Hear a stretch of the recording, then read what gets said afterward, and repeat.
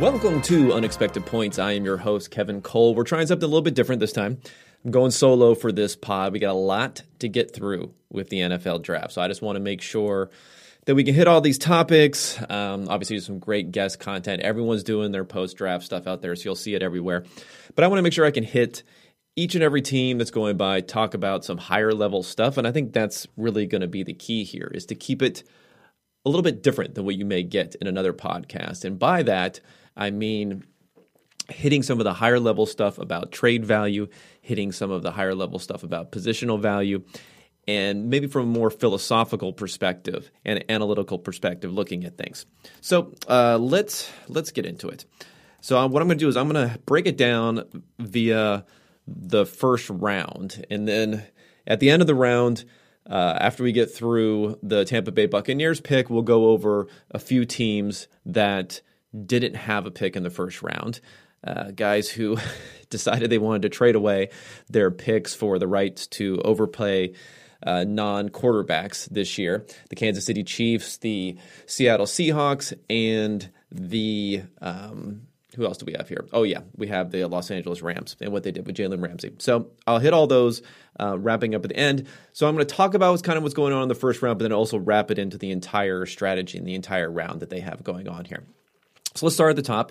Let's start with the Jacksonville Jaguars and their draft there. I mean, there's a little discussion on Twitter today about what sort of grade do you give to the Jaguars, in particular for this first pick, being that Lawrence is the quote-unquote generational prospect. So do you give them an A for drafting the generational prospect? Or do you say a B? Or do you even say a C because it's what they were supposed to do? I mean, I seem to think that there's a lot of value, especially in the first round, of basically not fucking up, not doing something stupid, not getting crazy. And if you look at some different quarterback evaluators out there, I mean, there are some who had Zach Wilson above Trevor Lawrence. I mean, not a lot, of course, but there are some. And there are others who had Justin Fields as a 1B to Trevor Lawrence's 1A. So it's not, a totally one-sided affair for who was going to go number one, but it is about as good as you can get in that regard as far as who's going to be the number one pick. So, I'm willing to put it in the B or B plus range for them on this pick. The problem, of course, is when you go a little bit further down. What we had for the Jaguars here. Now, the big thing is going to be, and I don't want to harp on this too much, is running backs, right? And Travis Etienne in the first round, pick number 25. And, it's just a really strange pick. I mean, it's something that I had mocked a few times. It was being talked about. It was right after Najee Harris went, so maybe there was a feeling that by the time they came back around at the top half of the second round, that there wouldn't be a player there for them. If you look at who they took cornerback Tyson Campbell there. So there were potentially more of that position. And at 45 later, they took a tackle, Walker Little. So tackles were sliding too. So I predicted that this may happen with some teams. They're going to say, let's take the certainty here. This is a thin running back class. And with that, it was actually going to push more running backs into the first round or the early second round, which we saw with Javonte Williams, than you would have expected, even though they're not the value picks there.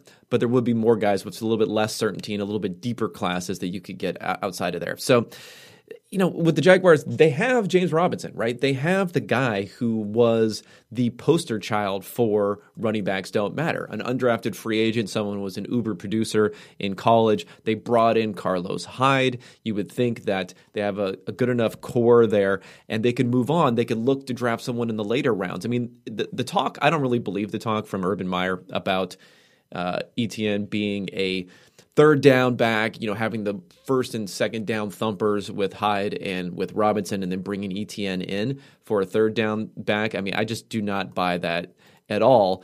But if that was the case, I think that would have been a good strategy if they could have gone later in the draft. They could have gone with someone like Kenneth Gainwell, who went in the 5th round, right? I mean, even going with someone like Michael Carter, where he didn't go that late. It was the top of the 4th round, so not a huge value there. But even with him, when you're getting into that range, that's what you had in this draft more than anything else, is you had these smaller running backs outside of the top guys. You had these smaller running backs who were very efficient, who are great runners in college, maybe not so much in the pros, and could do everything and can play in the passing game. So going with one of those guys later just makes so much more sense. And when you're not taking first-round picks for cornerbacks, for edge rushers, for tackles, for other positions that you really need, I think it's just hard if you're the Jaguars to look at yourself and say, hey, we got a couple picks in the first round, we got a couple picks in the second round, so this is a quote-unquote luxury pick in a way. You can't say that if you're the Jaguars. You can't say it if you're the worst team in the NFL last year.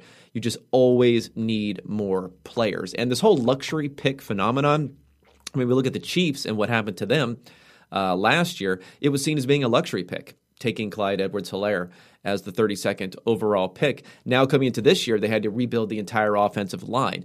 They look a little bit thin at wide receiver, potentially losing Sammy Watkins and having to bring in Mecole Hardman, who hasn't looked so great. They look like they could even build a little bit on defense in some different areas, whether the linebackers hit or not. So there is no such thing as a luxury pick in the NFL. You always are building. You always need depth. You always need more going forward. So I think that's how I would typify that. Now let's go over to the Jets. Pick number 2.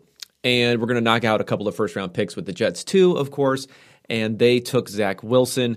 I'm not going to quibble with who they're taking there. I think we could see from signals from the NFL, while they could be wrong and the NFL is wrong all the time, we don't know if the Niners didn't move up into third. We don't know where Trey Lance would have gone. Obviously, the Dolphins did not feel like Trey Lance, Justin Fields, or Mac Jones was a good enough option to pull the trigger there, although that was something that, I'm not down on Tua versus those. I wasn't part of the scouting process, so I can't say. But you have to at least think about bringing in some more competition for Tua because you just don't know enough after that first year, especially with the low upside type of play that Tua had in that rookie year. So they didn't see any of these guys being there. And then we have Fields not go until 11. We have Mac Jones not go until 15. I mean, that's telling you that there was some weakness. So I think and from the buzz that's going around here, it looks like Zach Wilson really was that guy. He was our highest graded quarterback last year. We had him as number 2 on the board. I don't think there's any problem there. And I think with Wilson, there are some people who were critiquing him this year. And I felt like the logical maneuvering was working backwards a little bit. In other words, they were saying to themselves, I love Justin Fields. Justin Fields is ranked below Zach Wilson by a lot of people. So therefore, I'm going to find a way to pick at Zach Wilson. And I think it's fair to like Justin Fields, but at the same time, I think some of the criticism of Zach Wilson was unfair because it was really focusing on his 2019 season, which was a down year for him. He had injuries. He had a shoulder injury. He had some other injuries there. And completely ignored, if you want to say, oh, he only had this shortened 2020 season, we don't know. Completely ignored was the fact as a true freshman in 2018. I mean, he was good as a true freshman in 2018. I mean, let's look up some of the numbers here. So, like I said, everyone's focusing on 2019. Things got off the rails a little bit there, and I'll admit that happened there. But if we go back to 2018, again, true freshman season, only 182 attempts, but almost 66% completion percentage, 8.7 yards per attempt. Really strong there. 12 touchdowns, 3 interceptions. So good touchdown-interception ratio. Instead, everyone's ignoring that, right, as a true freshman. And everyone's focusing on his injured season in 2019, where his completion percentage dropped a little bit. His yards per attempt dropped from 8.7 to 7.5. And his touchdown to interceptions went from 12 to 3 to 11 to 9. And they're saying, hey, that is the larger thing that you should be looking at, and only weighing that in his final season. So I think that's a mistake. Lots of modeling that's been done out there, including the Q-based model at Football Outsiders is probably my favorite. You know, they say Wilson is right there because he has multiple years as of a starter, which is really, really, really key here. People who start early are normally better, and that would be the concern about someone like Mac Jones that we'll talk about later, only having really the one full season as a starter. So he had those 3 years as a starter, so you just can't ignore what he did as a freshman, and I think a lot of people were doing that and were being unfair. So the reason I would grade the Jets a little bit lower, though, is what we saw happen next. And that's when they traded up for the tackle / interior, probably going to be more like a guard in Vera Tucker from USC. And the problem here is the price, mostly, more than anything. We're talking about trading multiple third-round picks in order to get this. It's really like the NFL draft, obviously it slopes down, right? Your chances of success. But if you think about it, it's a little bit less of a precipitous decline than some people may think. And what really happens is after the top 100 picks, after the third round, that's when it becomes very, very difficult to find guys who are going to start, at least on a good team, right? So giving up 2 third-round picks, those are closer to 50-50 propositions for a starter than you might think, especially on the team like the Jets. Again, the Jets need players, okay? It's not a luxury pick. It's another one of these luxury pick sort of situations. And I think there's also another phenomenon that happened here, which I'll get into a little bit, and that's what I'm going to call super scout syndrome. And I think that's a problem with Joe Douglas, potentially. We haven't seen it a lot, so I don't want to say it's a big trend. But Douglas said that he had the situation was that he had the interior offensive lineman. He had Vera Tucker in his top 10, and that's why he felt comfortable trading up for him to get him at 14. Again, the NFL doesn't have him there, okay? We know the other teams don't have him there. They didn't draft him in the top 10. He wasn't going in that sort of range. So, you may be confident that he belongs in that sort of range, but we're talking about a guard, an interior offensive lineman. Just the upside is so small there that you're giving up multiple third-round picks, probably 1 starter, the potential for 2 starters. You're just giving up that upside because the upside is you hit on the first-round pick back where you were drafting, right? You don't move. You hit on the first-round pick, which is let me see, where were they drafting from? Which was the 23rd pick, right? So you hit on that pick, and then you hit also on those third-round picks. Now, those third-round picks, let's look exactly where those were. So those were 86 and 90-something, I believe.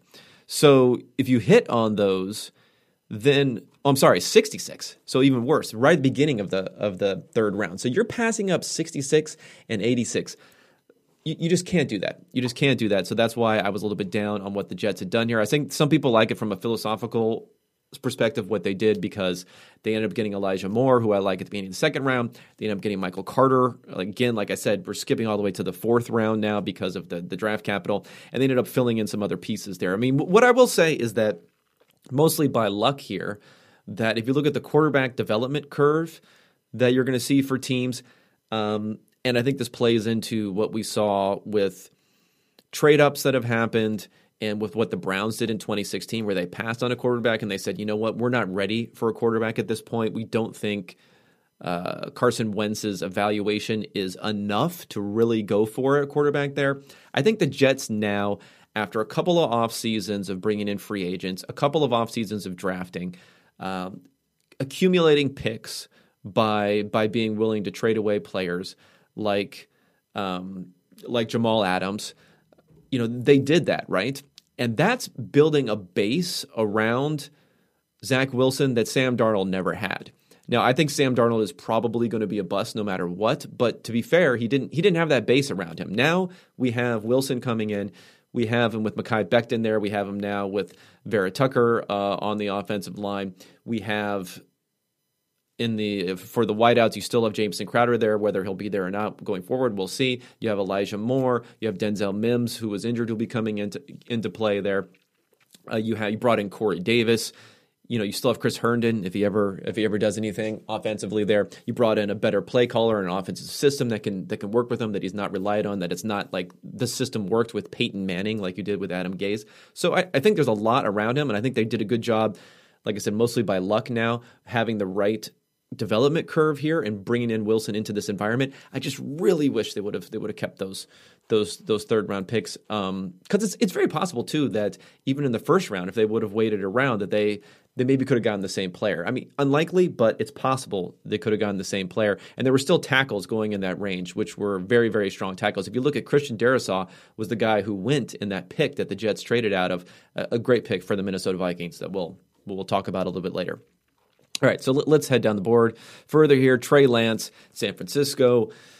Yeah, this one went back and forth. Anyone who follows me on Twitter will know that I was buying Mac Jones going there, not because I like Mac Jones, not because I think he's better than Trey Lance or Justin Fields, but because there was such a homogenous view amongst NFL insiders that this is what's going to happen.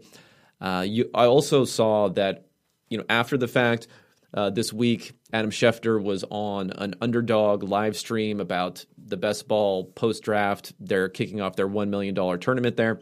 We have a relationship with the Underdog, by the way, so I think it's promo code PFF over there. And for this live stream, Schefter said he doubled down on his thought. Because remember, he was the first one initially who came out after the trade and said he would be quote-unquote shocked if it was not Mac Jones. Who his source was, I'm not sure. Whether it was Kyle Shanahan or John Lynch is unlikely. Whether it was Mike Shanahan, Kyle Shanahan's dad is a possibility. They have a relationship. He helped Mike Shanahan write a book in the past, so that's a possibility there. So I really do think that he was right in saying that, and he doubled down saying that they were ready. They wanted Mac Jones. They were ready to quote unquote. His analogy was, it's like a proposal. It was like a proposal for them. So they were ready to propose. They had everything ready. They said, Mac Jones is our guy, but we're going to maybe look around a little bit more to figure out what we want. And then they fell in love and ran away with Trey Lance at the last second. I think that's a possibility. I think there's a possibility. I don't want to get too, conspiratorial here, but I think there's a possibility that Kyle Shanahan got worn down through the process and had to admit that Trey Lance was a close enough prospect.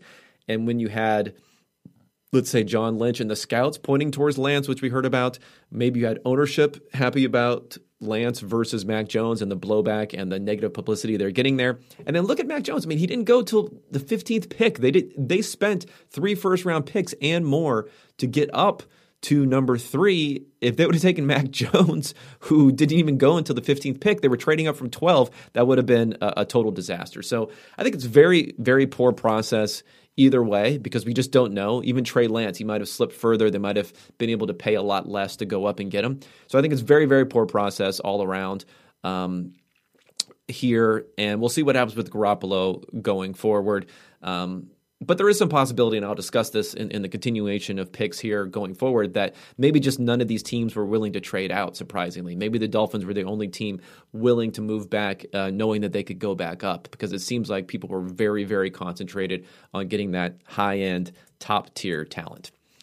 All right, let's roll over now to next on the board, and that is the Atlanta Falcons and Kyle Pitts. For every team, I'm just going to keep on hitting the Justin Fields thing, right? Should they have drafted Justin Fields? We're just going to go down the board, basically, talking about that. I think for Atlanta, the argument is a little bit less compelling than for some others. I'm a fan of Matt Ryan. Matt Ryan has been successful when he's had everyone there and healthy. They have a team which, you wouldn't think a Super Bowl contender, because they're way up there drafting in number 4, even without a catastrophic quarterback injury. But, this offense is going to be so good, and the defense is something that varies year to year. It's a possibility that things will come together on the defensive side of the ball. So when you think about that, drafting Kyle Pitts, I can see how it happens. Now, you would like to see if you can get out. If you could trade out, though, and try to get a little bit more. Just because, it's the number 4 pick. Taking any non-quarterback, definitely in the top 5, but maybe even in the top 10, is just going to be a losing proposition. And there's a couple reasons for that. Number 1, opportunity cost, right? You can get multiple picks for someone. That's just going to be a great way to go about things. The second thing is here, and I think this is probably a key here, is salary, right? So you have to factor in what these guys are making versus the market, where you're getting that surplus value or not, right? So Kyle Pitts right now hasn't even played a down in the NFL. He is 7th in his average per year as far as how much that he's making. He's number 7, right? Whereas if we're going to go over to quarterbacks, and you're going to say an average per year, where is Trevor Lawrence? Let me see. He is down here a little bit below Ryan Fitzpatrick for how much he's going to be averaging. And this is over the contract, right? So Fitzpatrick is earning $10 million this year. That's an amount that Lawrence is going to average over this longer contract. So, think about that. And that's a onesie position basically too, right? Teams have multiple tight ends who can play significant snaps. You're only going to have one quarterback there. So you're just getting tremendous value. You're going to be getting Trevor Lawrence. You're going to be paying him $9.2 million a year. And he could give you easily $30 million a year type of performance. Now, when you talk about Kyle Pitts, and maybe if you want to play some games and say he's really a wide receiver, so therefore it's a little bit different. But still, 8.2, 8.3 million a year you're paying him. Slow developing position a lot of times. Even guys like Rob Gronkowski only had 500 and change yards in their first year. He did have a ton of touchdowns though, more double digits, I believe. But still, you're talking about the value they're going to get out of him. Let's say you get Kelsey type of value out of him, which very, very high-end value, right? That's like a $6 million difference in the salary right there. Versus the other ones, we're talking about $20 million plus. So again, I know that Kyle Pitts probably had the highest grade on a lot of different grading boards when you're not taking into account that positional value. But I just like to be a fly on the wall in some of these conversations to see, could you have moved back? Maybe a team didn't want to trade all the way up for a quarterback into that slot. But if Kyle Pitts was really that coveted, why not see if someone else wants to come up and get Kyle Pitts? And you can move down a little bit. And yeah, you're not going to get a value pick 4, 5, 6 spots later because you're still going to be drafting a non-quarterback. But if you look at even, let's say for tackles, right? Let's say, what are these guys going to be earning as tackles? Yeah, if you move down, even Penei Sewell, right? So the top tackle, $6 million a year, right? So you get a couple million less a year. So you're already paying them less. And the top guy, Trent Williams or Bakhtiari or Laramie Tunsil, those guys are making over $20 million a year, $22 million a year. So again, the surplus value you're going to be getting from a pick like that, if they hit, is going to be well over $10 million. It's not going to be quarterback, but it's going to be much closer to quarterback than you're getting in that tight end value. So it's just something to think about. And I know that teams don't want to do it. They want to draft their guy, but there's always value to be had out there. And it said, just by moving back, 3 picks, you're knocking off 25% of the salary. That shows you how quickly these salaries decline in the NFL draft. All right, so let's pick it up here. Ja'Marr Chase, the Bengals. I'm perfectly fine with that pick. I know there was a little bit of a problem, I think, at the beginning of the second round where they got a little cute. The question was, are you going to take Sewell or are you going to take Pitts?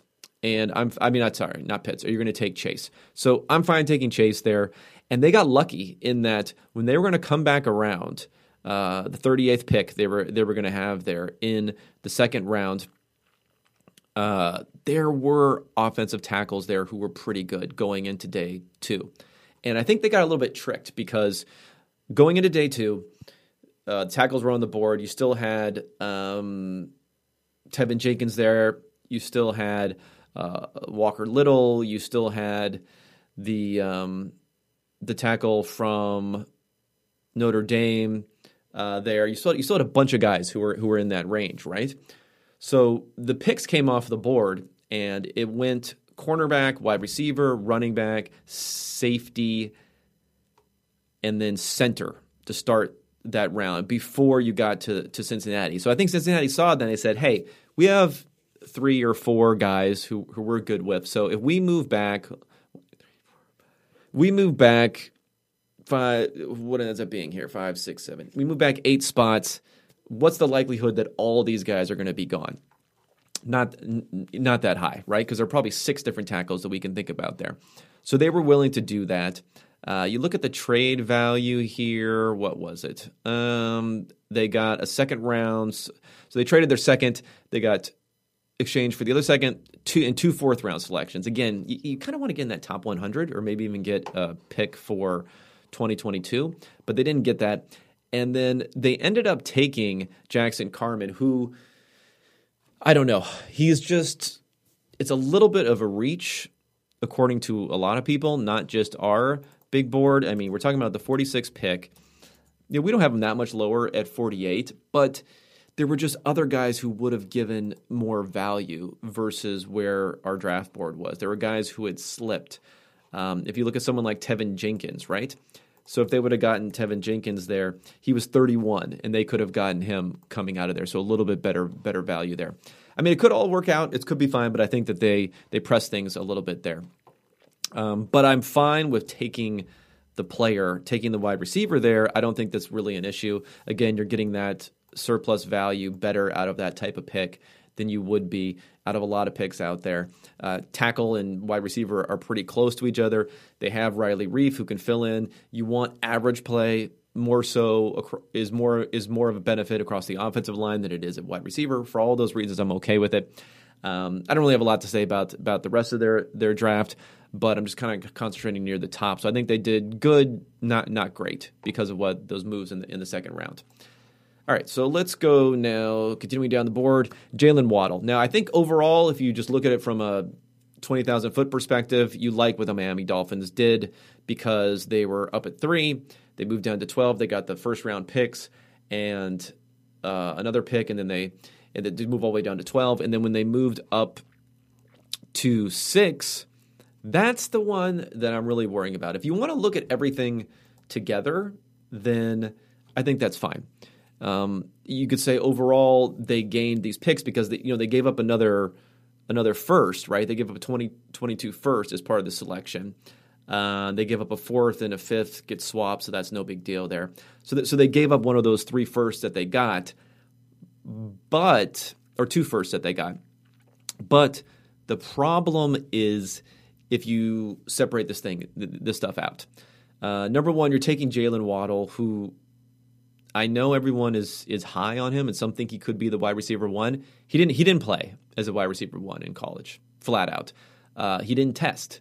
Supposedly has the highest tracking speed out there for GPS.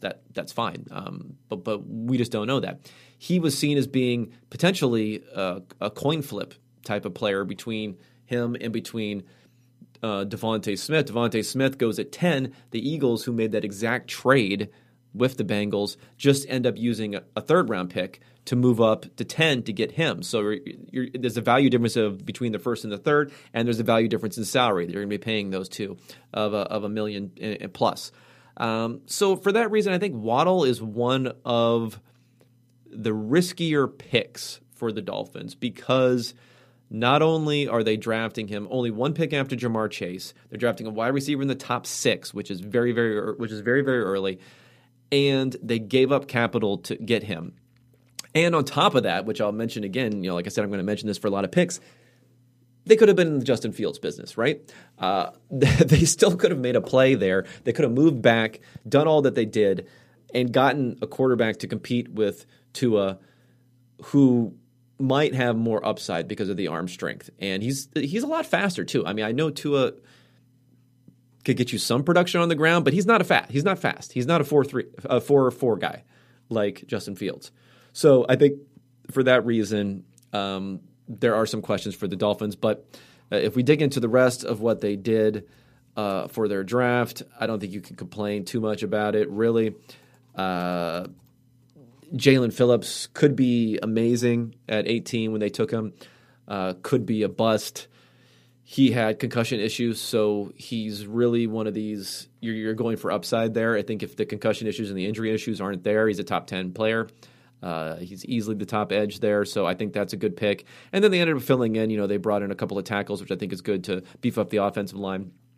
And one thing about the running back position, they were in a similar situation, I would say, to what we saw with the Jaguars, but they did not go running back at 18. And they did not go running back at 36. So I want to congratulate them for that. But and this is with a grain of salt for these media reports, because you just never know with media reports what's real, what isn't real. The reports are, there was a report from Denver Broncos reporters who are out there. I think it was Benjamin Albright, at least linked to something on it. I don't know if he's reporting it or not. But his report was that the Broncos, who traded up to get Javonte Williams, one pick in front of the Miami Dolphins, so I think they were targeting getting in front of the Miami Dolphins, supposedly, and this is the third pick of the second round, supposedly when they made that pick, Miami called to congratulate them and say, oh, you got our guy, good job. So maybe if that's true and they were willing to consider Javonte Williams with the 36th pick, maybe we can hedge a little bit here. Again, you just really wish you were in these draft rooms to hear these conversations, but you can't. So I think there's optimism there that they didn't do it. In 2 years in a row, they haven't done it, but maybe they would have. But again, they had Myles Gaskins, they had Salvon Ahmed, guys who they're just taking them off the street and putting them in the backfield, and they were producing for them last year. So it's just great that they didn't end up drafting a running back until the 7th round. They took a running back. So we'll see going forward. Hopefully that'll continue because they're accumulating picks, but they're not viewing it the same way as the Jaguars and saying, hey, we got an extra pick here. Why don't we use it? Luxury-ish sort of pick on a running back. They're not doing that. They haven't done that so far. So congratulations to the Dolphins there. We just got to hope that Tua turns things around because they're not going to be drafting up there again. Again, that was the Texans' pick. They're accumulating more and more talent. They're not going to be up there again to have a chance anytime soon to get a quarterback if Tua doesn't end up having the ceiling that you need for a Super Bowl run. Okay, continuing on here. Next is Penei Sewell. We talked about that again. The thing here with the Lions is just going to be, what about Justin Fields, right? What are we doing with Fields? Now, I could see on the quarterback development curve that I was talking about earlier, they would be on the wrong end of that. They would be bringing Fields into a situation where it's bereft of offensive talent. Coming into the draft, their best receiver was Brashad Perryman. They also brought in Tyrell Williams. They have Quintus Cephas there, but they got nothing. T.J. Hawkinson was really what they got there, and he's been a little bit disappointing for a top 10 pick. So I could see you don't have the development there, but if that's the case, I'd like to see them do something to accumulate more picks. I'm sure someone would have been willing to trade up to get Penei Sewell there. They could have gone back a bit. They could have gotten another player, maybe even another tackle later, and they could have accumulated some picks. Maybe they could have even been someone, if they didn't want to take Justin Fields, it's possible that the Bears were calling up, and they were, it's possible they were calling Miami at 6. They were calling the Lions at 7. They were calling the Panthers at 8, the Broncos at 9. They were calling the Giants at 10. They're calling everyone there and just getting no, because this draft class was seen as having, 12, 13 great players, and no one wanted to get outside of that. So it's possible that happened. It's possible they could have moved all the way back and accumulated a ton of capital to do that. They probably could have juiced the price for what the Bears ended up paying there, if that's a possibility. So again, I'm not going to harp on it too much. I think it's a solid pick. It's a tackle. You're getting good surplus value there, but there's probably better ways to play it, even if you don't want to go with quarterback, which I think could be somewhat justified for them because they're not ready. If you look at the rest of their draft, a couple of defensive interior guys, cornerback, they ended up not drafting a receiver. I think I probably would have taken a receiver a little bit earlier. They didn't draft one until Amon-Ra St. Brown in the 4th round. He has some opportunity. They grab a running back pretty late. They already have some good running back talent there. So a lot of people have high grades, I think, because of the fact that Penei Sewell fell into their lap. And I don't know. I'm not going to give you a great grade because a player falls into your lap, because that's just the way that the board happened to shift out. So I think they didn't get bad players outside of it, but this would not be like an A type of grade for me, as I've seen other places. And in fact, the PFF guide here, I see we gave him an A-. I would not be that high. This would be more like a B- type of draft for me for not thinking about trading out, at least, or not executing it. Next, Panthers, Broncos. Again, I'll just hit Justin Fields. Why not? I know that the Panthers in particular, I really, really, really did not like the process of Sam Darnold giving up the second round pick, saying you're going to pick up the 5th-year option immediately, which is going to be 18-something million. So locking yourself into next year paying him money. Disposing of Teddy Bridgewater, who may be better than Darnold. And I think this all started, okay, but I'm going to rewind back a little bit on the Panthers. This all started, and I think it was a problem last season. Matt Rule came in. He wanted to win. And I think coaches, they want to win. In particular, college coaches, right? If you think about their environment, they're not tanking. There's no phenomenon of tanking in college football. If anything, you have to always be building, always be grinding, because it's a positive feedback loop in college. You start playing better, more recruits are interested, you sign more recruits, you play better, even better recruits are interested, and so on and so forth. So you have to be making improvements. You have to be making improvements early. You have to be pushing forward. You have to be taking risks to push forward as soon as possible. This is the NFL, though. And the mistake was last offseason, while Robbie Anderson was a great signing, they brought in Robbie Anderson, they brought in Teddy Bridgewater, they were spending money in different places. They drafted Derek Brown, who's a fine, not a bad pick, but again, they drafted him in the top, 7th overall for Brown last season. Again, low upside type of guy, low surplus value type of guy, someone you could potentially trade back and accumulate picks. I think it was all defenders last draft. So they're always looking. It seems like Rule's thought process is, and in this offseason, they brought in a couple of offensive linemen who I thought were maybe a little bit overpaid.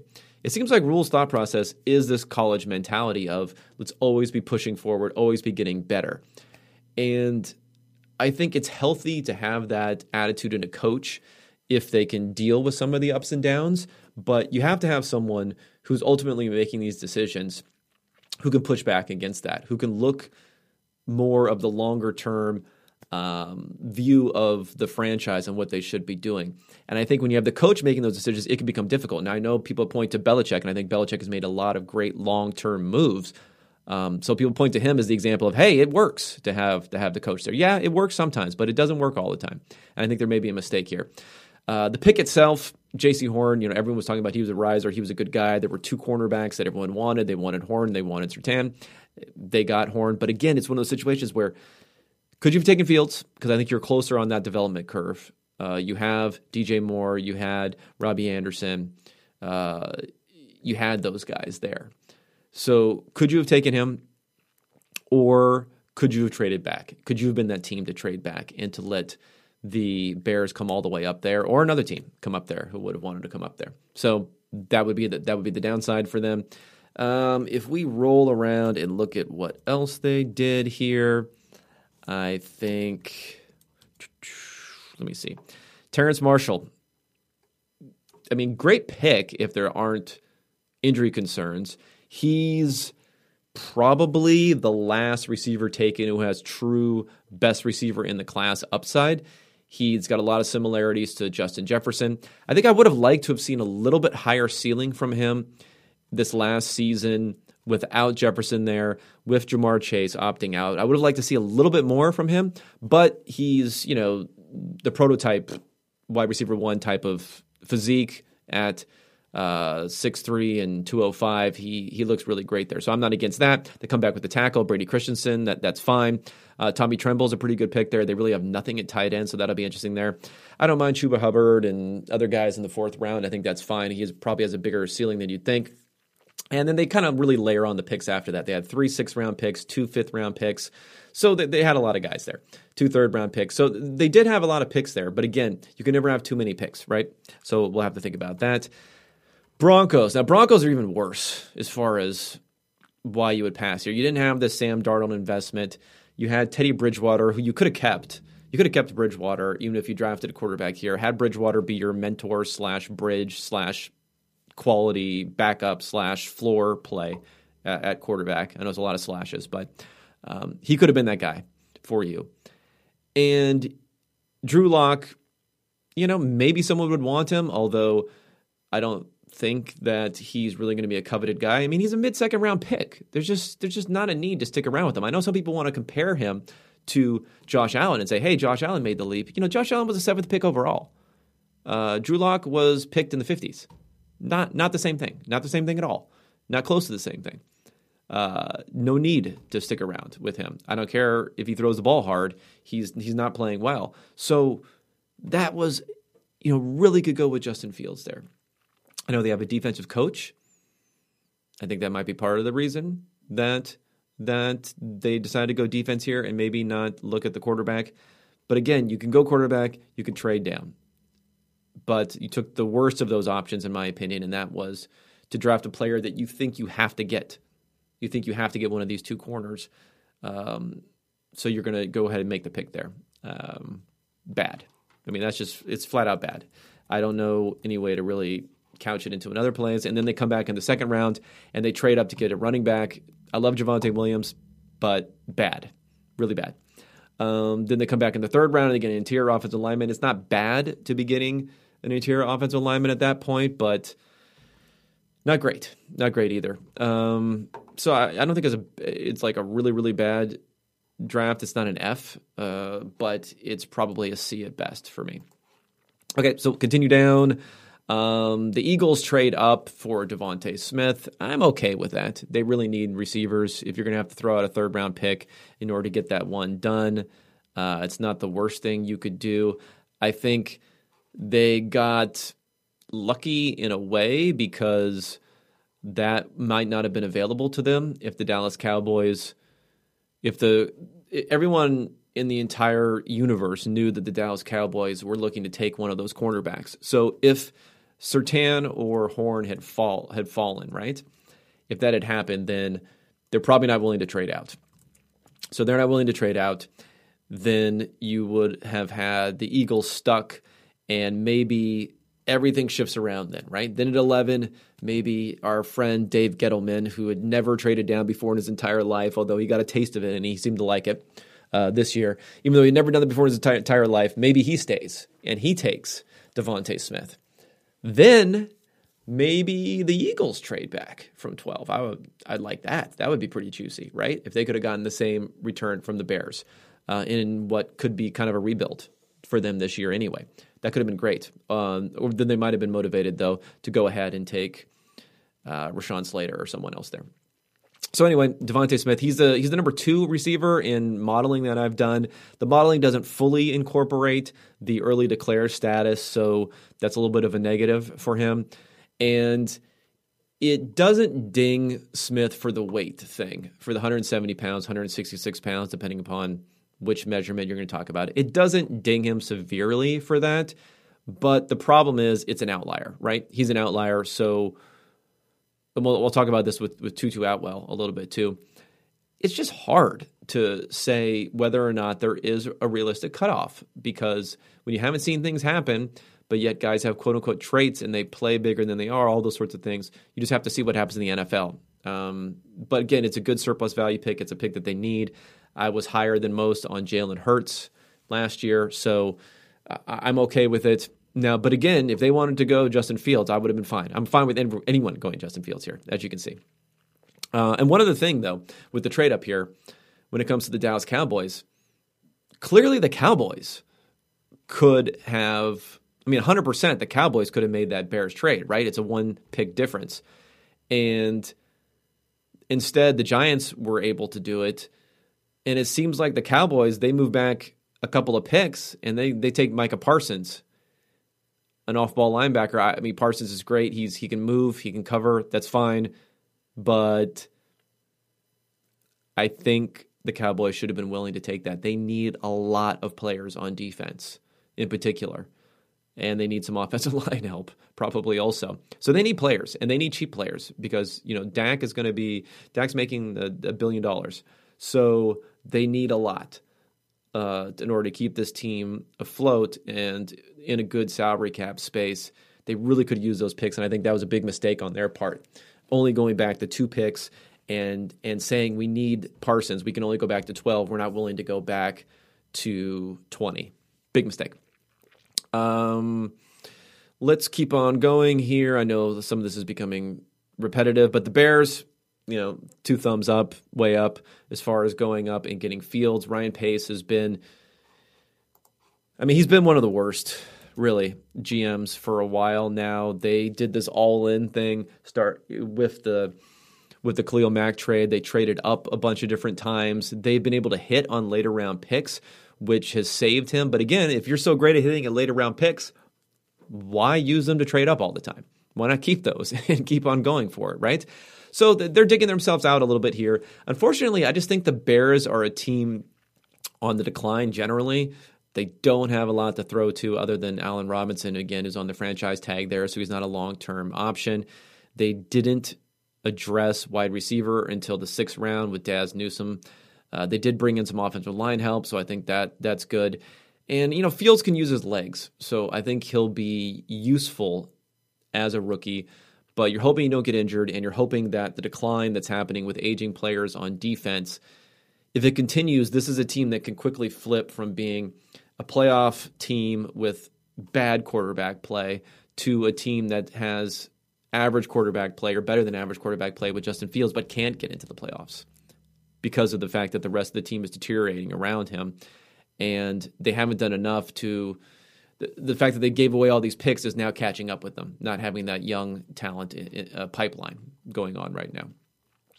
But the Fields pick itself moves them up. I don't give them an A+, like everyone gives them an A+. That's great. They were willing to trade up for Fields. I think it could be the most impactful move of them all. But they got work to do overall. So I just can't. I'm not going to give Ryan Pace an A+, no matter making this trade or not. But obviously the right move for the first round pick at least. So the Cowboys, I mentioned before, the problems with not going down further. Beyond that, let's look at what else we got here for the Cowboys. So they came back with Kelvin Joseph.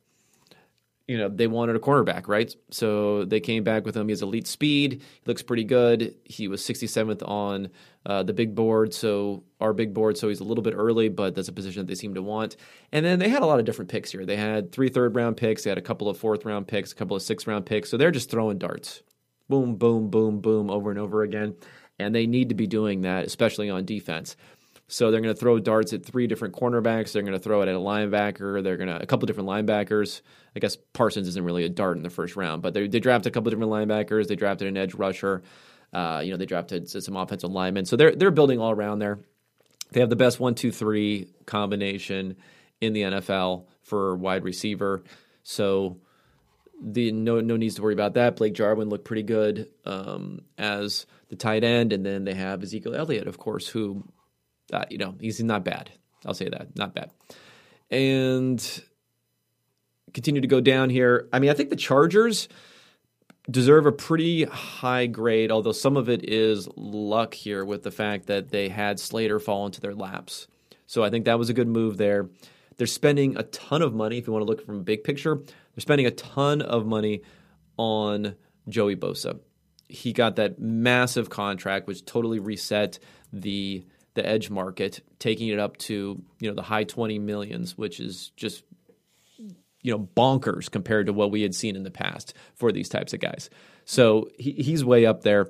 So they're going to have to find they're going to have to maximize this rookie window for Justin Herbert, and I think Asante Samuel Jr. is a value pick there, so I think that's good. Casey Hayward's gone, so they're going to have him come in there. Josh Palmer, one of the more interesting guys. Now, an analytics guy that I'm going to say bad pick. Film guys like him, including our own Mike Renner. He's an interesting player. Some people are comping him with Mike Williams as a deep threat. He was kind of like a deep threat who didn't have a quarterback who could throw him the ball. So they think maybe he can continue to play that sort of role when it comes to what he can do in the pros. And he could fill in for Williams, who is going to... he's going to be out of his contract after this season. That's fine, but is Williams like really a guy that you need to replicate? I guess would be my question.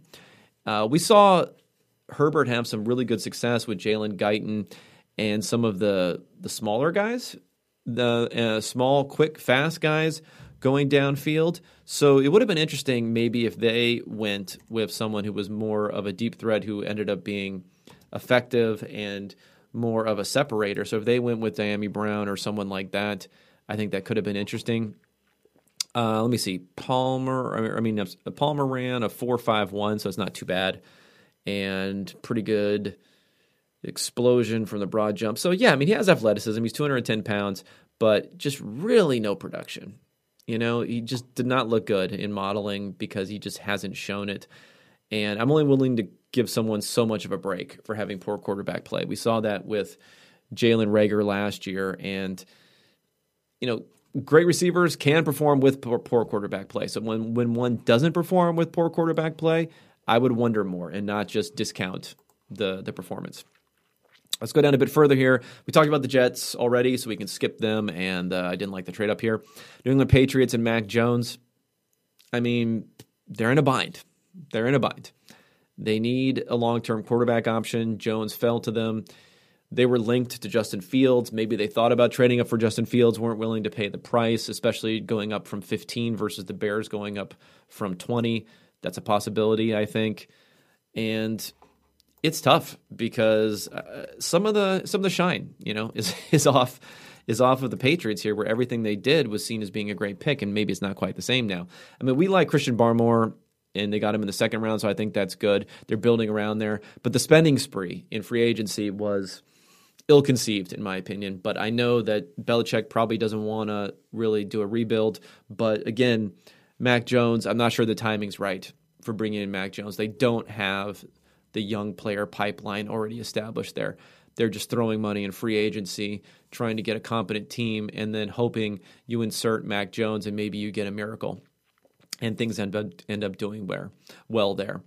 But having to compete against the Dolphins, having to compete against the Bills going forward, the Jets are ascending. It's gonna be a rough stretch for Bill Belichick and however long he lasts there, and the New England Patriots. Okay, Arizona Cardinals, Zaven Collins. Everyone seemed to know that Zaven Collins was going to be the pick there. Not really a fan for a couple of reasons. One is it's a little early.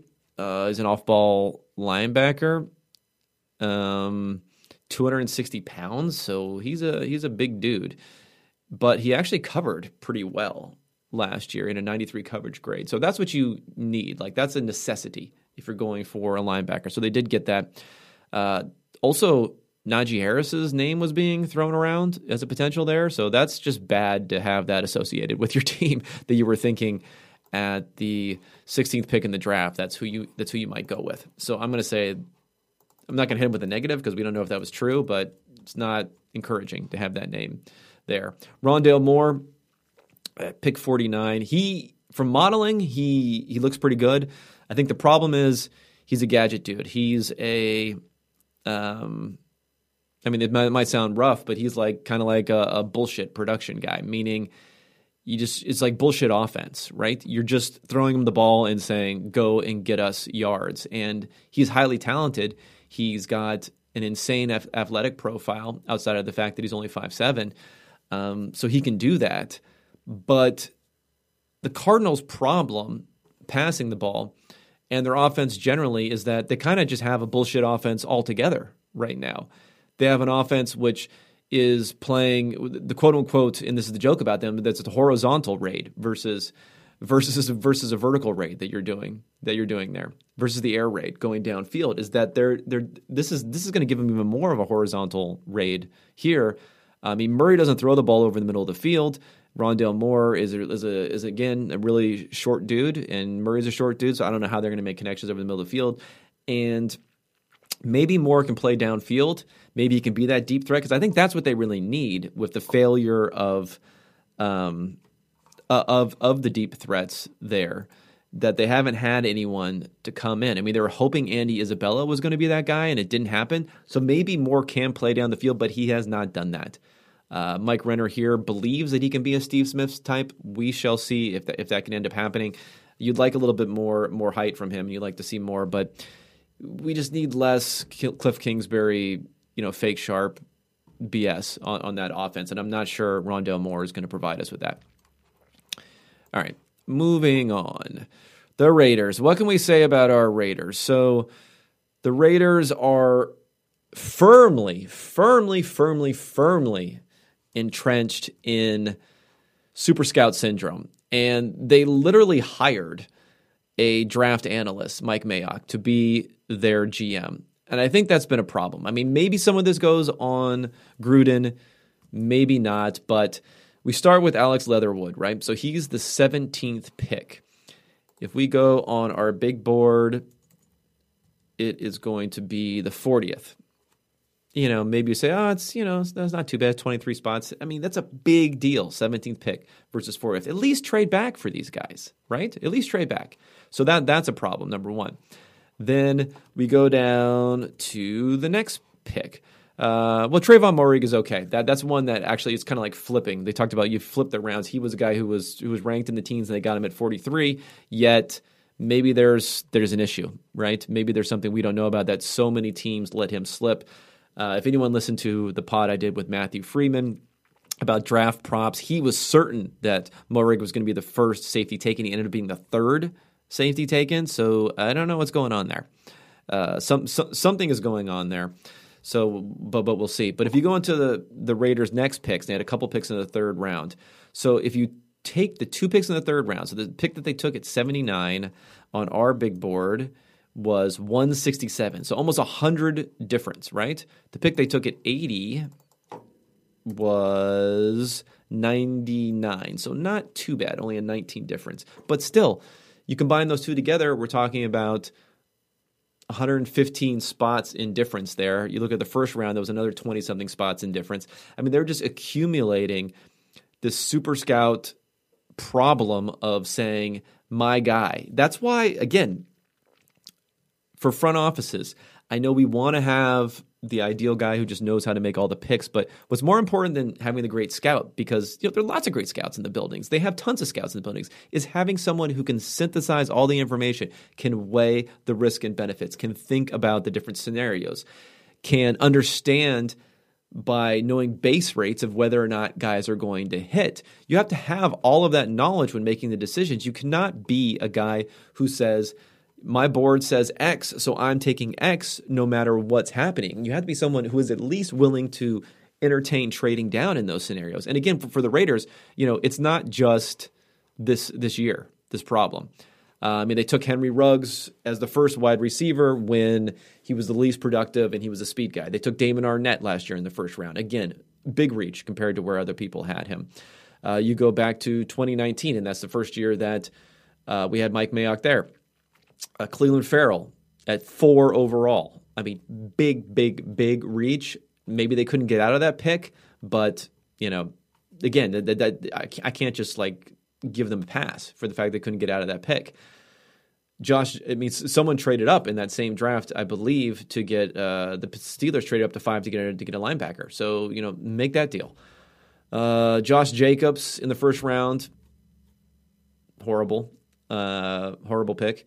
And Jonathan Abram, who safety, not the worst pick on its face, but he's been a failure. So we don't want to be too results-oriented, but it's not looking good. There's some rumors that Mayock could be on his way out. We'll see about that. I'm not sure if it's Gruden's fault, if it's Mayock's fault, but I think that's the problem with the Super Scout syndrome that's going on there. But let me just say one more thing about this. And I think individual prognosticators and evaluators like Mayock, there's some other guys I'll mention, like a Matt Waldman. They have rankings, and sometimes you look at their rankings and you're like, I don't know about this, right? Like Waldman said that he had Zach Wilson as his QB5. That seems way too low. But sure, if you have him as your QB5, that's good. Don't get influenced by the outside crowd. Be an evaluator. Be a scout type of guy. That's fine. But you don't want your GM to be that guy. You don't want your GM to say, this is my board, and I'm going to stick to it hell or high water, no matter what the consensus may say, no matter what the value may say, no matter what other people are saying. You just cannot do that as a GM. And, Mayock's had some stuff in the past. I think he had Deshaun Kaiser as the number 1 quarterback in the 2017 class, at least initially. That's fine for him as an analyst to do something like that. It's not fine for a GM to do something like that. For a GM to say, I'm going to pass on on the guy who should be drafted right here. For a GM to say, I'm just going to stick to my board. You can do that when you're playing evaluator on the outside, and if you want to give an unbiased opinion, that's fine, but you have to synthesize those opinions into a decision. You don't just go based upon those rankings, and that's just a huge, huge mistake philosophically with what they're doing. All right, let's pick it up here. Miami Dolphins, we already talked about them, so we can skip them. Washington football team, Jamin Davis. I really think the Washington football team, made their stakes when they had such a great free agency period, bringing in Ryan Fitzpatrick, who's going to really raise the bar there. Bringing in Curtis Samuel. Now they're gonna add to that later when they got Dyami Brown, who I think was a great selection and where he was taken at the end of the third round.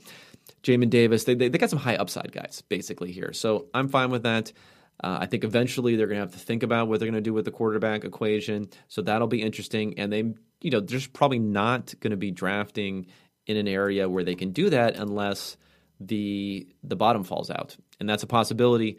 But we'll see what happens going forward there. Okay, New York Giants. So you give it and you take it away.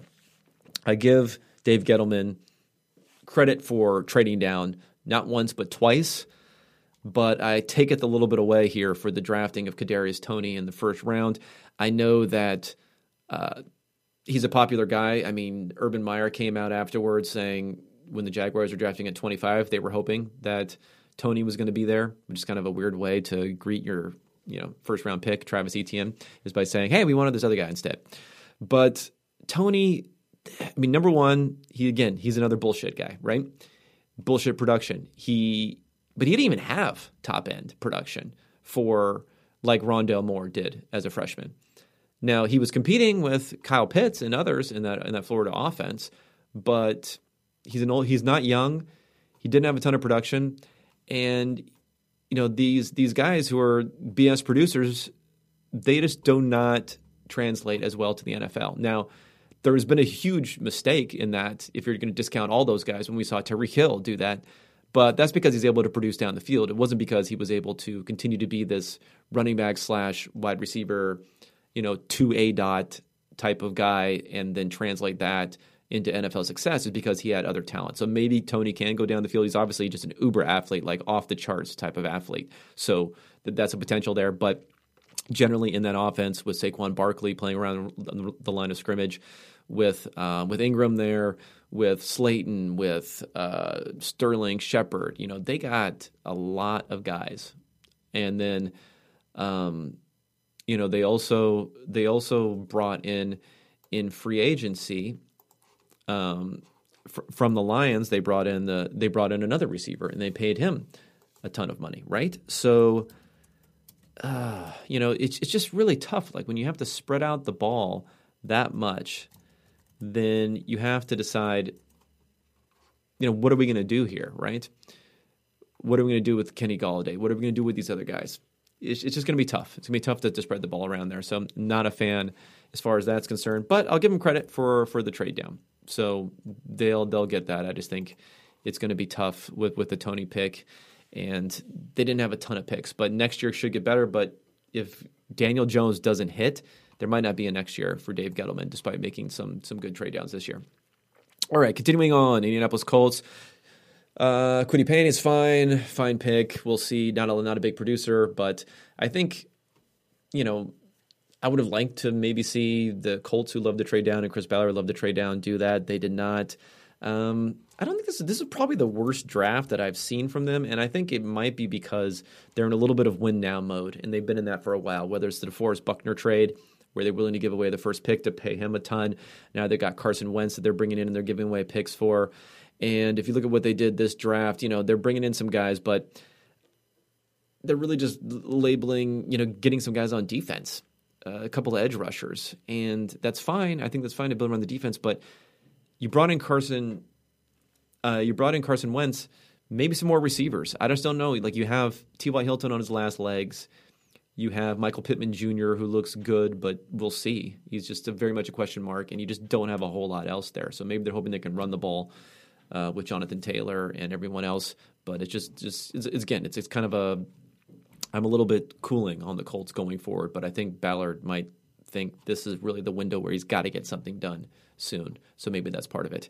The Tennessee Titans, Caleb Farley, risky pick, especially a year after making a risky pick last. I mean, think about it. So they drafted someone who just had a back surgery, who opted out, who knows what's going to happen with him going forward, right? And then last year they took Isaiah Wilson, who basically never played a snap and is washed out of the NFL already. So for back-to-back years, they're willing to take maybe zeros in both years. So it's risky, but but these picks bust a lot anyway. So you can't say that you're going to be too scared there. So I think that they did a decent job there. Didn't address wide receiver until the fourth round, which I was a little bit surprised by because they don't have anybody. They brought in Josh Reynolds, but they don't have too much to go alongside A.J. Brown. Minnesota Vikings, fantastic job on the trade down there that they made with the Jets. Awesome value there. They got Christian Darrisaw there, position of need. Check. Great job by them. They've been just piling up picks, and they're making tons and tons of picks and didn't have great success with all the late picks last year. We'll see what happens this year, but I like what they're doing. They're doing a lot to potentially build up the team, and it's tough with the Kirk Cousins contract. They're going to have to figure out an exit strategy there, but they're so far in that going forward for another year, I think, is probably the way to go. They did get Kellen Mond, who would have been my quarterback, would have been my QB, I guess, 6 in this draft after the top 5. I like the fact that he throws the ball downfield. I like the fact that he had decent efficiency. I like the fact that he can run the ball. So the fact that he went, I guess, as the QB 7 here after Kyle Trask, I would have definitely taken him before Trask. So I think he has some athleticism and is an interesting guy. I mean, if you're going to talk about, you can hope someone can produce like a Dak Prescott type, then Mond would be that type of guy. He doesn't have the stats, honestly, even though Prescott was a 4th round pick. He doesn't have the numbers to match that, but we'll see. We'll see what ends up happening. And continuing down here, let me see. Najee Harris for the Pittsburgh Steelers, awful. They didn't address offensive line until way too late. I don't know what they're doing there. I just can't. It's just bad. Cleveland Browns, our Browns, they haven't been trading back, which is something that I think was interesting. But I think both times they had a tackle last year that they wanted to take, that they really wanted to take, and I think that made sense there. And then this year, Greg Newsome is another guy who had fallen a bit, and they need corners. I mean, I know that they brought in Troy Hill, they have Greedy Williams, they have Denzel Ward, but Williams is very much a question mark, so I think he's an interesting play there. And if you go back, they got some good value on their picks later on in the draft.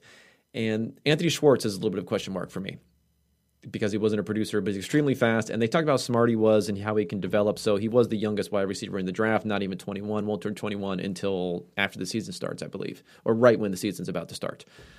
So he's a really, really young guy. So we'll see there. Going down a bit further here, our Ravens. Now, I really, really like what the Ravens are doing. Number one, going into the draft, making the trade, getting that first-round pick, giving up the second-round pick, and then, Orlando Brown Jr. was a great third-round pick for them, but they don't want to pay the guy $22 million a year. That's fine. I think that's perfectly suitable to let him go. They just signed Villanueva that just came across the wire. So they're going to fill that with, again, you want good, solid offensive line play. I think it's a little bit easier to play in Baltimore than in other places where you're not taking a bunch of true pass sets. And they needed wide receivers. Now, we're never really going to know, or it was tough to know whether it was a wide receiver problem or a Lamar Jackson problem. Clearly, they're not throwing the ball a lot, so it's an offensive problem there. But can that happen? I mean, Marquise Brown was a little bit of an outlier pick at 160 pounds-ish. He hasn't been great going forward. They had Willie Snead out there who runs like a 4.9. They didn't have a lot going on. So bringing in Rashad Bateman, who outstanding production profile, and then double up sometimes at these positions if you have to, right? Like you don't just say, oh, this is my one guy, so I'm not going to worry about it anymore. And you double up and you say, later on in the draft, I'm going to take Tylan Wallace, who's a great production profile guy, all the way in the 4th round. So I think that's great there. And they got the edge rusher, at the end of the 1st round, and they've been able to develop those guys. So excellent. Our Ravens coming back after a little bit of a down year last year with the off-ball linebacker and the running back in the first couple of rounds. And for the Tampa Bay Buccaneers, defensive end Joe Tyrant, I think that's fine. I think the Bucs did a good job not taking a running back. If you're going to give someone credit for doing something like that, I think that's something you can do. They're not buying into the quote-unquote luxury pick market, which some guys do. Kyle Trask, it's probably a waste of a pick, but if you want to bring in some competition, that's fine there. I wouldn't have done that, though. I think that was a little bit too much of a luxury pick sort of thing there. And the other picks are fine. I don't think there's anything egregiously bad about what they had done. But Trask, I just think not necessary. Not necessary to bring him in there. Okay, so let's hit the other teams here that had barely any picks quickly here. So I'm going to go with the Seahawks first. I'm higher on Dwayne Eskridge than some other people are, so he went in the second round, but that's really, really early. He is old. He is old. He is over 24 years old now. He will be 24 and a half going into the season. I've seen some people say he was never a producer in college. Not true. But he was not a producer until this last season. Now, they didn't play that many games. I think they only played 6 games, but he did have almost 800 yards and a lot of touchdowns too. And he's a return guy, so he has some value there. But I think because of that offense, if he can play downfield, he can get off press coverage sometimes too. If he's in 2 wide receiver sets, he could be interesting. But they already have DK Metcalf there. He'd be more of a Tyler Lockett if he continues to have injury issues. It's possible that Eskridge could eventually move into that. But then, Lockett was extended not that long ago. But with all NFL contracts, you could probably get out of that after a couple seasons. So a little bit of a reach, in my opinion, there. And then they come back with Trey Brown, and they come back with Stone Forsyth, the offensive tackle. Whatever. You can't give it a good grade, but it's not maybe god-awful. It's just the Jamal Adams pick was really, really, really bad. The Jamal Adams trade, was really, really bad. And we're going to go to the Kansas City Chiefs here. They needed a linebacker, so Nick Bolton makes sense. Again, I'm going to count as part of this draft the trade, the pick swap of the first and second round picks for Orlando Brown. Bad. Flat out bad. Really bad.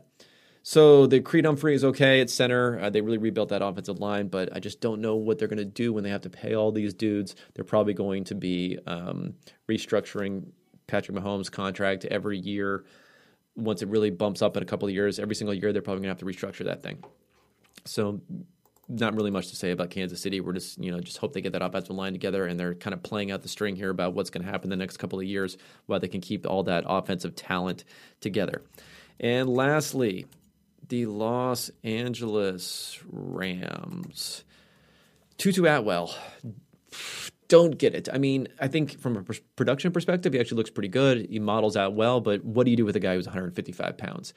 And I think it's an indictment on the process, at least, of letting Josh Reynolds go, and then Van Jefferson, who you took in the second round last year, he's not ready. And then last year, also in the second round, you took Cam Akers, where you could have been perfectly fine with Darrell Henderson, I think.